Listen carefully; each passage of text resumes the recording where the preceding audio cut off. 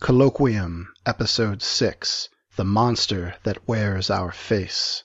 Mike Carey on Suicide Risk.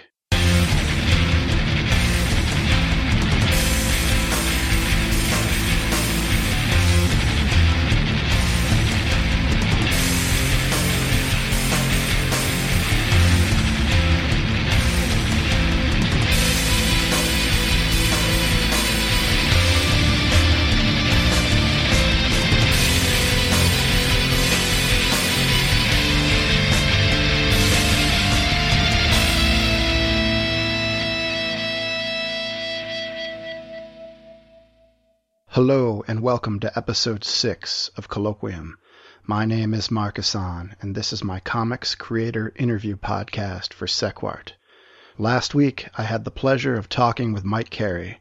Mike is a British writer who is well known for the critically acclaimed Vertigo series Lucifer, as well as his work on Hellblazer, Ultimate Fantastic Four, and his 73-issue run on the X-Men. Currently, Mike is writing the Unwritten for Vertigo, and the horror story Houses of the Holy, a comic designed for the Madefire app for iPad and iPhone. In May, Marvel Comics will release his original graphic novel, X-Men: No More Humans. Mike also has a number of film and TV projects in the works, which we talk a little bit about at the end of this cast, and he's written some great novels, including 5 books starring his freelance exorcist character, Felix Castor. His latest book, The Girl with All the Gifts, will hit British bookstores in January. For this cast, Mike and I chatted about Suicide Risk, his excellent superhero book published by Boom.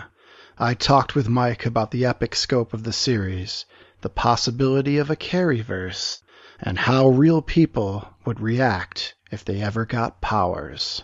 Hi, Marcus. I really apologize about that. No problem. I thought it was just some weird British thing. No, it's some weird Carey thing. Great. Well, I'm glad that you could still talk. So let's talk about Suicide Risk. Okay. I want to tell you that I love the series, and I just reread all the issues again last night. Cool. And I found myself enjoying them even more the second time around. That's really good to hear. The book has a lot going on. Superpowers, mysteries, gods, family. But how would you describe the series? I think the mystery is a big part of it. You know, I think it's a story that opens up layer on layer, like Chinese boxes. You know, you think you understand what's going on, and then there's another reveal, and it opens out in a different direction. I think when it started out, a lot of people expected it would be like Gotham Central, that it would be primarily about cops in a superpowered world. And, you know, that wasn't really what we had planned. The mystery of where the powers are coming from and why the powers come with the sort of weird baggage that they do in terms of, you know, memories and or hallucinations, personality shifts, and so on. That's at the heart of the book. And when that mystery is solved, there is, you know, there are consequences that will play out through the second and into the third year of the book's run. Mm-hmm. Leo will continue to be the protagonist, but other people's stories will also be showcased within that framework. Well, you mentioned that you know, it started off, it was pretty grounded in reality. It seemed like it was going to be a cop book, and then it kind of just changed and became much bigger in scope, probably starting with issue 6. Yeah. Did you think that shift from that street level type book to this global crisis would catch people off guard? Yes, I did. I guess I was I wasn't quite prepared for how just how much the early reviews and coverage of the book would focus on the sort of thin blue line side of the equation. You know, the fact that Leo is a cop trying to sort of hold some standard of order and decency in this world that's sort of being driven into chaos by supervillains. So I knew it would be a fake out. I didn't expect that it would throw people quite as radically as it did. But we have we have a lot of ground still to cover, a lot of big reveals still to come, and a lot of big changes in pace and tone still to come. Mm-hmm. Reading it all at once, it didn't catch me as off guard as the first time when you're reading it monthly. I could see where you were kind of setting it up more. You had planted the seeds that it was going to grow into something a little bit larger. Yeah. There was a version of the story which I originally pitched to Boom, in which Leo was not the protagonist, in which there was no solo protagonist, and the book would sort of be structured as a series of miniseries, each of them from a different point of view, and the big picture would build up gradually. And it was in discussion with Matt that we decided that actually that would probably be too alienating is the word. Mm-hmm. You need to have a point of view character to follow through this maze, because that there are so many stages to what's happening, or so many different angles on what's happening. So having Leo as the common thread that binds the stories, but being able within that to jump away, as we did with issue 5, and look at other people's situations. I think that is probably the perfect formula. It's kind of what we did with Lucifer. Lucifer was a very different book, but that was sort of the structure that I followed there. That the arcs would be Lucifer-centric, and then they would be sort of buffered by one-offs, which would seem to be, cutaways, seem to be completely extraneous to the main story, but actually would illuminate the main story from different angles. Right. It's interesting that the original pitch was so different, because the thing that I really like about the book is that it does follow Leo, and you see how he interacts with his family. I mean, you feel like you know him, and you have that way in. The family is definitely at the heart of the book, and the family dynamic. I spent a lot of time in the first issues setting that up. I think you need the sense of how loving and how mutually supportive they are, because obviously things at this point in the story are starting to go to hell. And it's quite clear that the marriage and the family are imperiled. There's a lot on the line for Leo, and it continues to escalate through the next arc as well. Yeah. I also liked in the first issue how you spent time reflecting on how the deaths of the police officers affected Leo and the police department. I thought that was really well done. It made it seem like what he had to do really had a reason. Yes, because you need something big to counterbalance. He's obviously aware of the risk he's taking, both with his own life and with his indirectly with his family. With his family's well-being. So yes, you need something big to put in the opposite scale. For the friendship with John Haar, the disabled officer, had to be convincing as well. Mm-hmm. And why did you decide that you wanted to make the protagonist Leo a police officer? I think because of what that says about him as a person, about his personality and about his motivation. There's definitely, by the time you get to the end of the second arc, it should be apparent that the turning of personalities that comes with the superpowers, the corruption, or the going to the bad, whatever you want to call it, is more than just power corrupts. It's more than just a consequence of being able to fulfill your every wish. Enact your fantasies and so on. There's something else that is operating. So I wanted a protagonist who would, who you would believe in as somebody who was a sort of moral man, and a man who has a sort of strong sense of duty, so that the changes that start to come do present as a mystery, rather than just, oh, well, okay, this is what happens when you're suddenly like God. Mm-hmm. Well, early on, Leo's father-in-law, Mitesh, makes a comment about all the people with superpowers being bad. And when I read the book again, I realized that there's really only one instance of anyone really using powers for good. In the first issue, you have the superhero who gets killed pretty quickly. Extended remix, yeah. Yeah, but other than that, I mean, the powers are either used for evil or, in the case of Leo, in defense. But mostly we see Leo being forced to use his powers in ways that further a criminal agenda. So I guess that's kind of a long way of asking, if powers were actually available in real life, do you think that most people would use them for evil or selfish reasons? Is Mitesh right?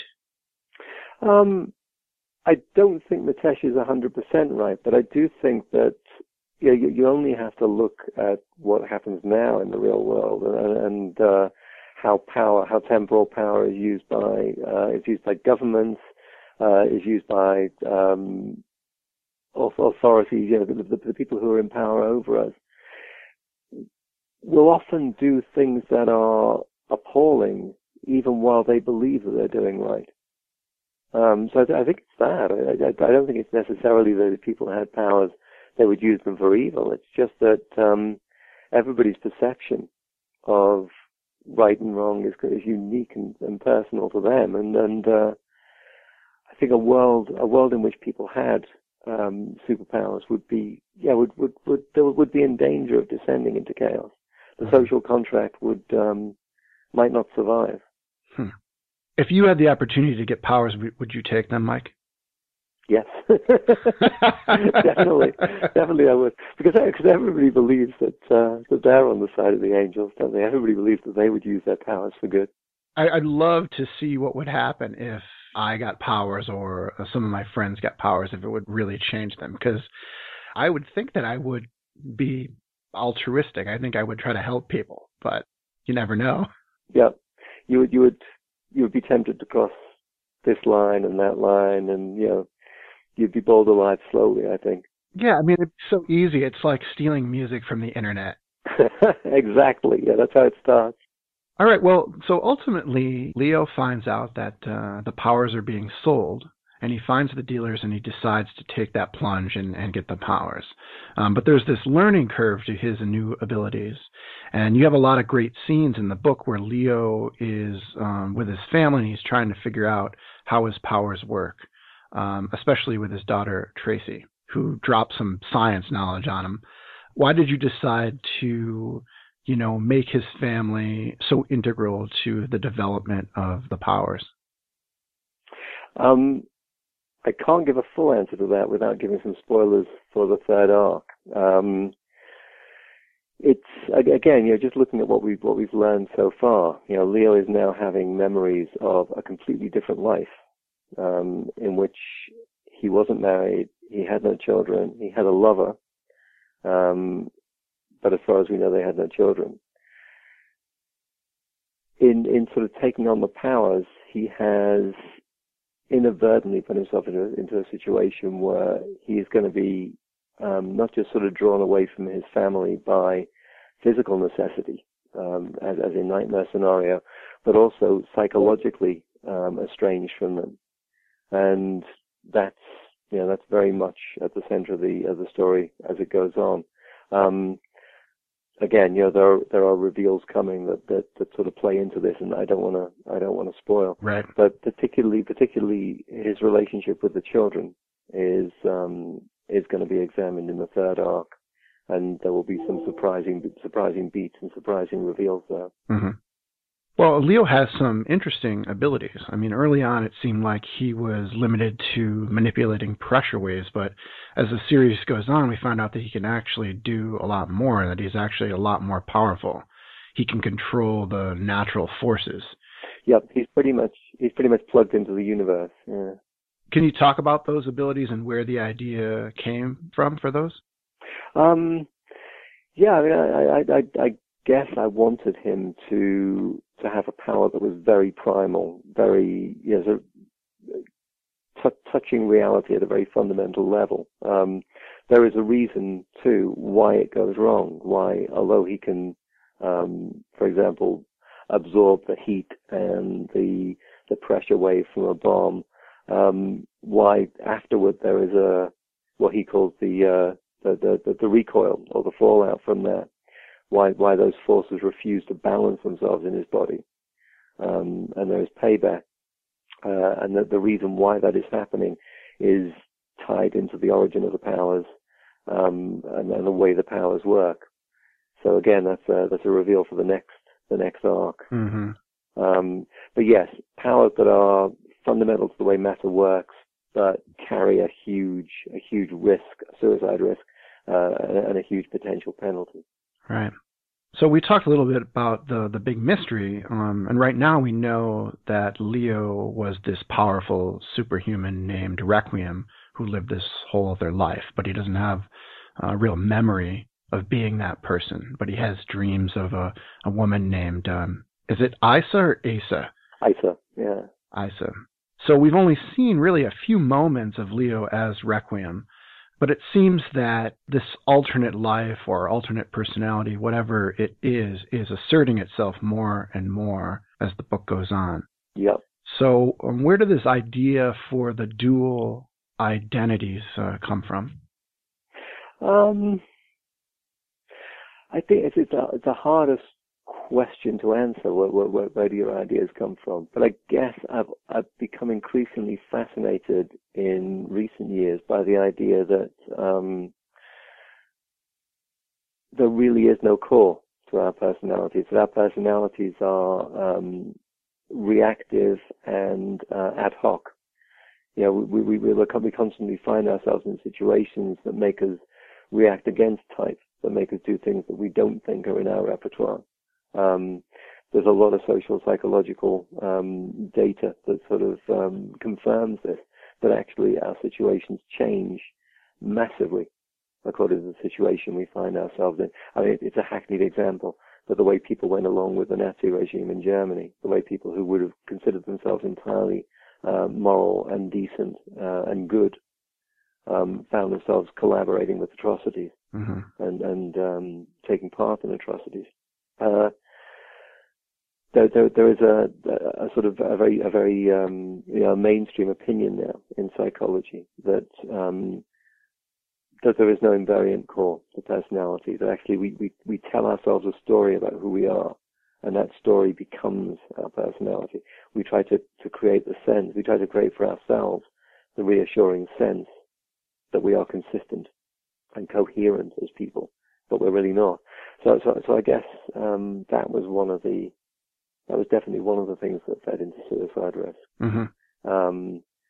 And I guess, it's a variant on the sort of doppelganger myth, the myth that somewhere out there is a version of us that is not us, and that we might come face to face with someday. Mm-hmm. The monster that wears our face. Right. There is of course one person who does recognize Leo for who he is, and that's Dr. Mabey. For the first time, Leo meets Dr. Mabey just before the arrest. Dr. Mabey looks into his eyes, is kind of making telepathic contact with him, and sort of recoils and says, "My God."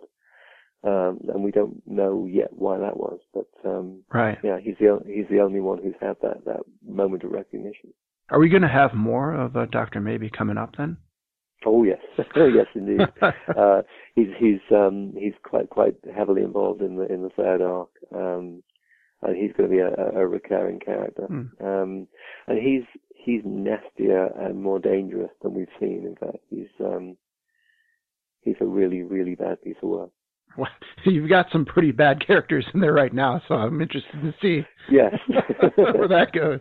Well, going back to the dual identity, I think it's a clever way to present Leo with a choice, because he could either be Leo or he could be this Requiem character in this world that's decidedly turning bad. It seems like this world makes it easy to embrace evil, and he seems like he's the one super being who might have a shot to fight against becoming corrupted. Yeah, and it is a knife edge. We got that bit where he's talking to the scene where he's talking to Christina, to Just the Feeling, and she says, sometimes you save the world. I've seen this play out a lot of times, and sometimes you're the person who makes the difference. and sometimes you're not. Although you remember she also said that Tracy would be involved in that. Right, that's true. I also find it really interesting when he gets his powers, he actually makes the situation worse because he awakens his abilities and he draws the bad guys to him. And they aren't in the game to crush hands like they did with his friend there. They want to crush the world. Yeah. The idea of a group of supervillains sort of deciding to become a government, deciding to create a rogue state of their own was something that I found very appealing. Yeah, that if you had powers on that sort of scale, why would you need to rob banks? You would be creating your own status quo. Mm-hmm. But yes, there is this sense, isn't there, that from the moment when Leo gets the powers, he's kind of, I mean, he obviously is making that initial choice, but that initial choice takes away a lot of his power to choose from then on, because there are so many unintended consequences. Which just keep on hitting him. Yeah, he's the catalyst for a lot worse stuff down the road. Yep. And in the third arc, you'll see that he has been the catalyst in that way in the past as well. This isn't the first time it's happened. Sorry, I won't spoil. But oh yeah, don't spoil. So you talked a little bit about this super team that wants to take over a nation, and they're called Nightmare Scenario, and they're led by Prometheus. It's the Yucatan that they actually take over with help from Leo. So what went into developing the team? How did you select the abilities and the characters that you wanted on a team that could take over a nation? I was trying very hard to come up with like variations on the common themes. You know, so many superpowers have been done lots and lots of times, and it's hard to find powers that are going to seem genuinely original. Mm-hmm. I think Cage was the one I was most happy with in Nightmare Scenario. You know, this guy who basically is a living containment pod for the demons of hell. He has all of these sort of these monstrous entities living inside him, and he can let them out on a short leash, and they will do his bidding up to a point. And I like just the feelings, kind of very, very analog, extra senses. You know, the fact that she can see the future, but she sees all of these false futures as well, and she doesn't always know which are going to be the real ones. I was looking for stuff that would look and feel a little bit different. Mm-hmm. I was quite pleased with Plain Jane as well. You know, this woman who sort of generates sheer planes, like one-dimensional, two-dimensional planes of force that just sever anything in their path. Mm-hmm. But I liked that she was kind of drawn to Leo, or drawn to the, I guess, the Requiem side of Leo, who she thinks Leo is. And what about Prometheus? That guy is pretty cold. Yeah, he's cold. He's he's incredibly ambitious. He's incredibly ruthless, and he has a formidable set of powers. It's super strength and invulnerability, and he can sort of become this kind of flame elemental. So it's out of the five, he's the one who's kind of operating, I guess, on Requiem's level, mm-hmm. and therefore we build to the inevitable confrontation between the two men. Yeah, I mean, his flame powers, they're way more powerful than, say, Human Torch, who just goes flame on and he's got fire all around him. He seems like he could easily just burn people to nothing. Yep, and he doesn't scruple to do so. No. Although there is this moment when when Leo is talking about the death of the middle-aged housewife and mother, the one who Plain Jane kills in issue 7, and Prometheus says, Leo, that wasn't her, that wasn't me, that was her. And Leo says, yeah, but you gave her your blessing and you preached a sermon on it afterwards. You know, you used it for propaganda purposes. Right. So yeah, Prometheus is a powerful personality, but underneath the power, I think there is there's an edge of like narcissism and weakness in the sense of he's somebody who's a little bit vain, a little bit self-regarding. It's eminently dislikable, I think. Now, are we going to learn more about the backstories for all of the nightmare scenario? Not for all of them, no, but we will see some of them again, and we will see how their past ties into Requiem's past. That's coming up quite soon, actually, in issue 11. Okay. All right. Well, so one of the important components of Suicide Risk is how the characters are affected by getting their powers, like we talked about, not just physically but emotionally. And you also mentioned issue 5, which really hit home when we shifted gears and we saw this powerless, abused woman named Ada Robbins get some amazing abilities, and she uses them basically to right her life. But by having this power, it changes her. She becomes a villain, and it was a great issue. But why did you decide that you wanted to introduce this new character in a standalone issue? I think because if you iterate the theme twice, it becomes apparent that it's not just a personal thing; it's a more universal thing. Like Leo, she finds that the powers come with strange add-on memories and dislocations of experience. Because it's not just that she decides to become a villain. Her entire motivation shifts. Initially she's a woman who, in a way, she's not that dissimilar to Leo, except that she's kind of a lot more passive and downtrodden. But family is her focus. And although her family are more selfish and more manipulative than Leo, she cares very deeply for her children. She even cares for her scumbag, cheating husband. And yet at the end, we see her taking decisions which are actually sort of definitely not in her children's best interest. We see her shoot her son right. in order to sort of to punish him. Sorry, Mark, then I just have to turn my phone off. No problem. And it won't turn off. Okay, there we go. And so it's asking that same question again. What is happening here? Because clearly, it's not just the power corrupts. It's that there's been, with the power has come a complete change of perspective and a complete change of the kind of basic building blocks of her identity.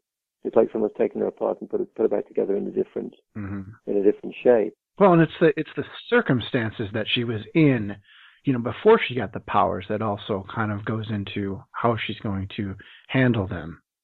Yes, I mean, even more than Leo, she's someone who is trapped in an unbearable situation and uses the powers to get free from it. But in the process, she kind of gives up everything that had been important to her up to that point. Right. So she gets her wishes, but they're not her wishes anymore. The person who's doing the wishing has changed, has moved. It's that, I think, and that's the mystery that we're sort of leaning hard on at the moment. Now, are we going to see that character again in the book? Yes, we will see instant access, Ada's super identity again, both in flashbacks and in real time. Are we going to get additional one-shots that focus on other characters? Yes, we are, but I don't want. I was sort of a little bit anxious not to fall into a pattern where each of the one-offs would just be another vignette, another cameo of a new character. So issue 10 is a one-off, but actually it goes back to Jed and Haley, the people who are selling the powers, and it's more about their experience, and it's about the origins of the P1, the device they use to give people powers, and about what's going on between them as a couple. Yeah, well, that's interesting. Which again starts to play into the bigger picture. Yeah, because I was wondering if, it seems like that's the only device that really activates powers, but when I first started reading it, I thought that, this is something that they could get from multiple people, but I guess issue 10 is going to shed some light on that. Yeah, it is. I don't know if you noticed, but there's a moment in issue 7 when the Mexican policemen are talking about, the arrival of Nightmare Scenario. One of the cops says, this is definitely happening, but it's only happening in the U.S., and it's mostly the southwest of the U.S. It's mostly sort of California, that sort of area. Mm-hmm. So yeah, it is Jed and Haley with their little magic wand are basically they're at the core of everything that's happening. And clearly they're not the sharpest tools in the box. No. They're kind of ridiculously mismatched when you look at the super beings they're creating. So there is a story there, obviously, in terms of how they came to be in possession of the P1, and where it was before it was with them. Mm-hmm. And also, I'm wondering, why doesn't one of the super powered characters just take it from them? Good question. Yeah. Because it seems like it would be easy for somebody to just take them out. There is another kind of component, though. The P1 is not much used by itself. There's something else that you need to have. Because again, if you think back to issue 1, the point where Leo says, "Give me powers," Haley says it doesn't work like that. And Jed says, well, it might. Test him out and see if he's compatible. And they do, and he is, and they're surprised. Not everybody can have this. Right. This deal. It doesn't. In fact, the vast majority of people it wouldn't work for. So again, that's part of the big mystery. Mm-hmm. Well, we haven't mentioned your artist in the book, Elena Casagrande. How did you end up working with her on the series? Well, it was Boom it was Daphne, my editor, our editor on the book, who put it together. I was familiar with Elena's work, mostly through Angel, I have to admit. I hadn't at that time read the issues of Hulk that she drew. Mm-hmm. But I'd seen and admired her work on Angel. And Daphne said, wouldn't it be cool to have a tryout for Suicide Risk? And I said yes. Elena started out by drawing the 5 villains who Leo meets right at the start, and also Leo himself. And I loved the sketches, and I find her very, very enjoyable to work with. She's a great collaborator. She's full of ideas for the look of the book. I mean, I think she's made the way the superpowers work extremely visual, and extremely striking. Oh, yeah. I really like the way she draws demons that come out of Cage. Yes. I think that's the best part of her art. I totally agree. But I loved, right back at the start, the sort of supervillain fight that the cops are, that Leo and his fellow cops are drawn into. I thought she did a great job of just making it seem like this is total chaos. This is a gigantic shitstorm, and everything is up for grabs. The very, very kinetic art and very exciting. Mm-hmm. And it seems like she can do most of the books, because Joelle did issue 5, but other than that, Elena's done all the other issues. And that's how we aim to carry on. There will be a standalone issue every 4 or 5 issues, which will be a different guest artist, but Elena will carry on doing the arcs. Mm-hmm. Yeah, I like that format. I hope she'll stay on for the whole run of the book. I think it's a great format. It kind of allows you to have the best of both worlds. You have a visual identity which is consistent, but you can still play games within that. Mm-hmm. Well, another thing we haven't talked about is the fact that Suicide Risk is really your first monthly book outside of Marvel and DC. What is it like for you to have the freedom to create this new world as opposed to working on characters for the big 2? I guess it scratches a different itch. I've talked a lot in many interviews about how much I love the X-Men characters, and that's true. I'm working with them again at the moment on No More Humans, the X-Men graphic novel. Oh yeah, I'm looking forward to that. I love them because they were a big part of my childhood. They were a big part of my young adulthood as well. It was the X-Men who drew me back into reading comics at the time when I'd stopped, at the time in my teens when I'd stopped. There's something very, very special about adding chapters to a story that you read and were enthralled by as a child. But obviously, the reality of working on a franchise book is that you have to negotiate. There are some things that you would like to do that you can't because the characters are in use elsewhere. You have to negotiate around shared events, which is, it's fun as well as difficult, but it can be difficult. For example, there was a story I wanted to do that would have involved Cassandra Nova, but it was at the time when Joss Whedon was using her in Astonishing, and so I had to find a different way of sort of making my story articulate.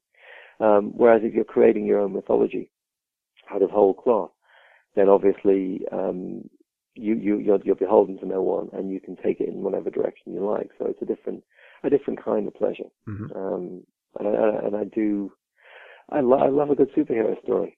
I think superhero stories are a genre that originated in comics and that still works better in comics than anywhere else. But the best superhero movies are not as good as the best superhero comics. I agree with that. It's something I do take pleasure in, and it's very cool to be doing it for Boom, because the people at Boom are very passionate about comics, and I think very much prepared to take risks with formats and with genres and with the medium as a whole. They've grown incredibly in a very short space of time, and they're putting out a very rich and diverse line of books. I feel very comfortable there. Yeah, no, it must be exciting to work for a company that's growing so exponentially, and being a part of building up the core of their universe of books. Yeah, it really is. And my editors on the book, Daphne and Matt Gagnon. Daphne is the series editor, and Matt is kind of like the group editor. They're just really they're great people, and they're great editors. I trust their instincts, and it's been very rewarding sort of building the story with them, building the story universe with them. Yeah, well, I mean, it sounds like you have a good relationship because, like you said in the beginning, when you first pitched it was a different book, and then they said, oh, maybe you should take it in this direction, and I think it's worked out fantastically. So, yeah, if I think back on my career in comics, the best work I've done is with editors who've been prepared to question the premises of the stories that I'm pitching. The worst work I've done is where the first draft was the last draft, where the editors were more laissez-faire, more relaxed, and more prepared to just let me make my own speed. I think you need an editor to get attuned to what you're trying to do, and then ask the tough question.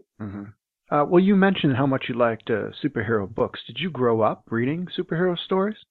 Yeah, I really did. And the first comics I ever read were British anthology comics. We used to have a great tradition of humor books, gag books, for younger readers, the Beano, the Dandy, the Sparky, Whizzer and Chips, Beezer, Topper. There used to be dozens of them when I was a kid, but you graduate from them onto either British adventure comics or American superhero comics. And I was born in 59, so 64, 65 onwards, it was the era when the first black and white Marvel reprints were becoming available in the UK. And we also got the original book coming over, because I lived in Liverpool. And Liverpool was a very, very important port city. And apparently comic books used to come across from America as ballast in ships. So Liverpool was actually, it was the best place to be if you read comics, because all these books would be on sale in newsagents in Liverpool that were not available elsewhere in the country. So I devoured the Marvel stuff. I devoured the DC stuff, but also Dell, Gold Key, Ace. All of those books were sort of floating around, and I just read whatever I could get my hands on. Now, do you have favorite characters from DC or Marvel? Yes, I do, but they change. They tend to change a lot. I mean, I love the X-Men. I love the Fantastic Four. Who else? I mean, on the DC side, I've always been a big Batman fan. I like Superman if he's done well. I loved Grant Morrison's All-Star Superman, for example. Oh yeah, that's good. Less keen on some of the sort of the second tier characters. I guess I always liked the big team books, and I remember as a kid getting hold of the first Justice League, Justice Society crossover, the Crisis on Earth 1, Crisis on Earth 2 story, and just being completely blown away by it. The idea that these characters existed in multiple forms, which was enthralling. Mm-hmm. And the scope of it, too, which is something that you are applying to your book, Suicide Risk. It's a huge, epic scope. Yeah, and the sense that it was getting bigger and bigger as you were reading it. You know, that this was an expanding universe. Mm-hmm. Well, Mike, you're well known for plotting out your stories in advance. Can you talk a little bit about how you work on stories? What's your process for structuring and layering a project like Suicide Risk? I guess what I tend to do is, I mean, obviously there's a core idea or a set of core ideas that the story is built around. You tend to sort of plan out the first year of stories in obsessive detail, because when you pitch it, that's kind of like the entry point. And I think you've got to know the ending of the story, because I always think in terms of endpoints. I don't think I've ever pitched anything that was completely ongoing. You know, there's always been like a sense of moving towards a big climax. I did this on Hellblazer. I did it on X-Men. You know, I'll have like half a dozen arcs that sort of get closer and closer together, that ultimately turn out to be converging on the same endpoint. Mm-hmm. So I think I plan the beginning in detail, I plan the ending in detail, and I have a broad sense of how the middle will work. But there's almost no point in being prescriptive about the middle bit, because what happens is when you start to write the early arcs, 100 good ideas are going to come to you, which will then pay off in the middle section. So as you work towards your end, and you're working in all this new stuff, these new characters, new themes, new plot points that just come because they come. So it's a mixture of serendipity and careful planning. Mm-hmm. Do you know how long the story is going to go for? Not as closely as I did with, say, Lucifer. I would like it to be, you know, let me put it this way. There's going to be a huge climax that is still about 2 years away. Wow. After that, it could easily go on. I mean, that would be a climax that would pay off pretty much everything that we will have built up to that point. Mm-hmm. I mean, obviously, this is if you know, the book continues to sell well, and if Boom continues to be satisfied with, be happy with what I'm doing. So around about issue 30 something, the mid-30s, there would be a huge climactic event, which would change everything. And after that, it would be perfectly possible to carry on telling stories. Possibly with Leo still as the protagonist, possibly passing on that torch to somebody else. His daughter, perhaps. I could not possibly say. But yeah, it would be possible to rotate in another protagonist. And yeah, I would love to get to that point and be able to do that, because it's a big universe, and there are lots of corners to it that would be cool to explore. So 3 years to the first big climax, and then I guess we'll see what we'll see. I mean, it is really big. Is there any chance that the characters or stories in Suicide Risk could spin off into something else? Could there be a Carrieverse? Good God. I guess in theory there's no reason why they couldn't. That's bloody mind-bending. It would be nice if that happened. I mean, yes, there are lots of characters who we could revisit, or who we could sort of expand to include. I mean, I would read a nightmare scenario book before all this happened. I love stories about villains. I don't think there's enough. Yeah. I think I'd like to write I would love to do a mini series about Ada. I think she's a character who would be worth, but she will be coming back into the main story. Oh yeah, I would definitely read that as well. Now, is Suicide Risk something that? When did you conceive of the book, Mike? Is it something that happened a long time ago, or is it fairly recent that you came up with the ideas for it? It was about 2009 that I first started noodling with the ideas, and I pitched a sort of early version of the book to Matt Gagnon at that point, and we began to talk about how it might play out as a monthly. And then I got involved in other things, and we sort of drifted out of touch for a while. And then I came back at him, I guess, about 2 years later, maybe only 18 months later, and pitched it again. And that time we got sort of more seriously into it, and that was the process that eventually led to the book being commissioned. So I guess it was in my head for 2 or 3 years before I went anywhere with it. At that time, it had a completely different title as well. It was called Fault Line. Oh, I was going to ask you about the title. I thought that it meant if he used his powers too much that he might die, but it doesn't seem like that has happened. So how did you decide on the title Suicide Risk, and what does that really mean? I mean, the most direct reference is the first few times that Leo uses his powers. The backlash is so severe that it seems like he might die from it. When the lightning bolt hits him, and then when he uses power to make the water mains erupt, and there's a time when water flees away from him, and he almost dies of thirst. So it was referencing that, but it's also referencing this. We were talking earlier about the loss of identity, the fragmentation of identity, the fact that when you get the powers, your sense of self changes. So in that sense, there is a risk of not death, but like complete loss of self. So it's suicide, psychological suicide. I like that. So how is the book doing? Is it selling pretty well now for Boom? I don't know. I think it's selling respectably, and it's getting mostly positive reviews, and Boom seem to be happy with it. And we initially had a contract for 12 issues, but we're past that point now, and we're sort of into heavy plotting for the second year. So I'm assuming that things are going well. That's great. It's hard. It's always hard to get numbers for a publisher. All right. Well, so issue 9 is coming up, and that's the big finale of the Nightmare scenario arc. Yeah.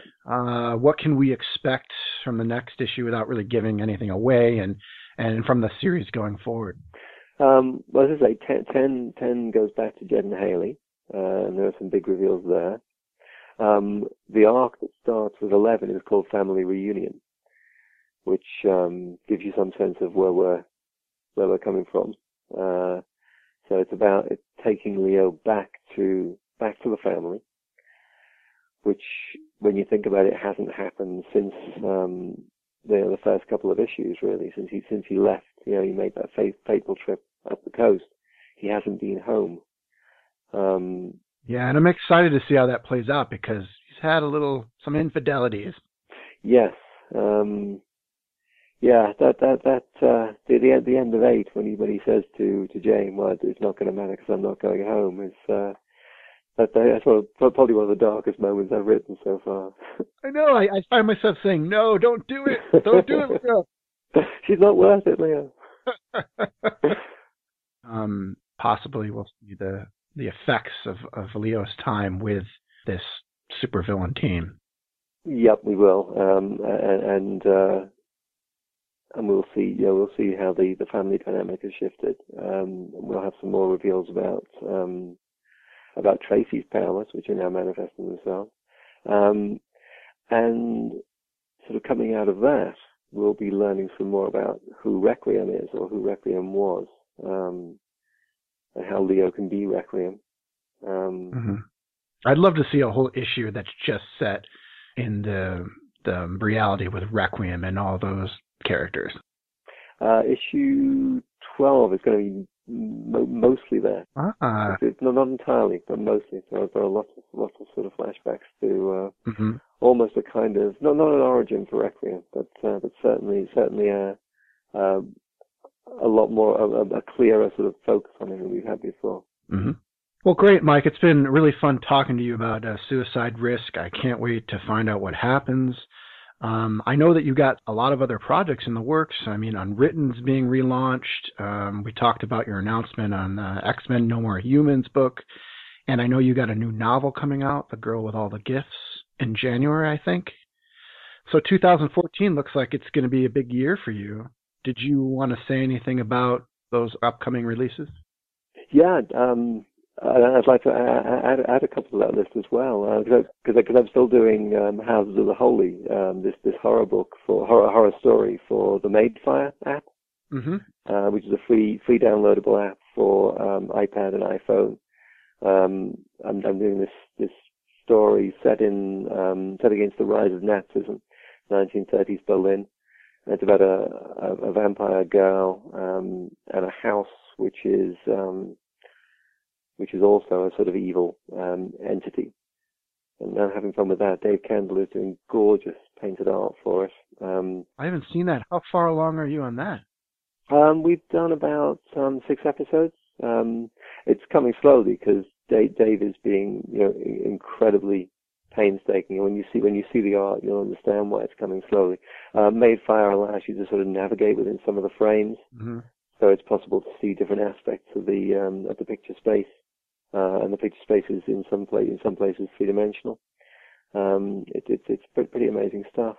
I have the Girl with All the Gifts coming out in January in the UK, in June in the US, and I've also I've co-written 2 novels now with my wife and daughter, my wife and our daughter Louise, and the second one comes out next June. It's called House of War and Witness, and it's a ghost story set against the backdrop of the War of the Austrian Succession, a sort of big upheaval in Middle Europe, Western and Middle Europe, in the 1740s. Oh, it's great that you were doing books with your family. I believe you read from one of the books that you did with them at the Fabletown and Beyond. That's right. I read some City of Silk and Steel, the first collaboration. It's amazingly rewarding because I think collaboration sensitizes you to your own storytelling, and you come out of it in a different place, and you come out of it more prepared to take risks, I guess, to experiment. But the other thing that's been going on for me this year, much more than ever before, is screenwriting. I've written 3 movies in the last couple of years, all of which are still at a fairly early stage, but they're coming on nicely. I've done some TV work. I'm currently working on a TV series of which I'm the creator, and for which I would sort of have a showrunner role. Oh, you're a busy man. Yeah, it's been a wild time. Can you say anything about these movie and TV projects or what they're about? I can say things about a couple of them. Yeah, I did a vampire movie for Intrepid Pictures in the US. It's called Dominion, and it's currently in casting. And it's about it also has a cop protagonist. It's a cop who is murdered in the line of duty and basically is resurrected in order to complete the investigation. And I'm doing the movie version of Girl with All the Gifts. I'm adapting my own novel to the movie format, and I'm doing a movie adaptation of a novel by Jonathan Tregell, Genus, which is an amazing sci-fi movie about genetic experimentation, genetic modification, and what that's going to mean to society. Wow, those all sound great. I've had a blast with them. I'm really enjoying myself. Picking up a new skill set, and I think working in different media, it stops you from getting stale. It stops you from just like retreading the stories you've already written. Like exercising different muscles. Yes, yeah, very much like that. Just don't give up comics, Mike. I never would. no intention of doing that. Great. Well, I really appreciate you taking the time to talk about Suicide Risk. Thanks, Mark. It's been a pleasure. Been a pleasure here, too. Take care, Mike. Cheers, Mark. All the best. Bye. Bye. Thank you for listening to this episode of Colloquium with Mike Carey. You can find out more about Mike and his upcoming projects on Facebook or Twitter. His Twitter handle is @MichaelCarey191. You can also visit his website at mikeandpeter.com. For more about Colloquium, visit the Sequart Research and Literacy Organization website at sequart.org.